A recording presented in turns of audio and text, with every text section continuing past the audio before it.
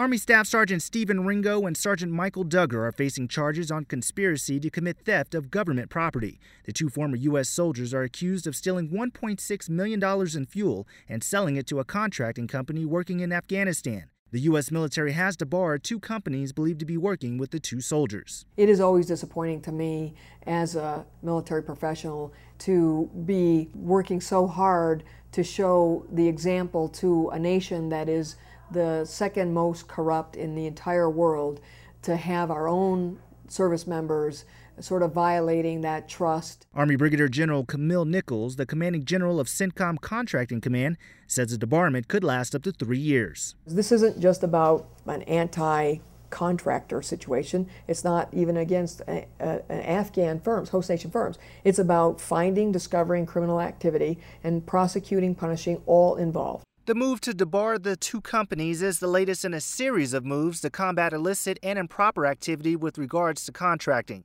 This case has impacted how the military is handling current and future contracts throughout the country. Army Sergeant Jose Colon, Kabul, Afghanistan.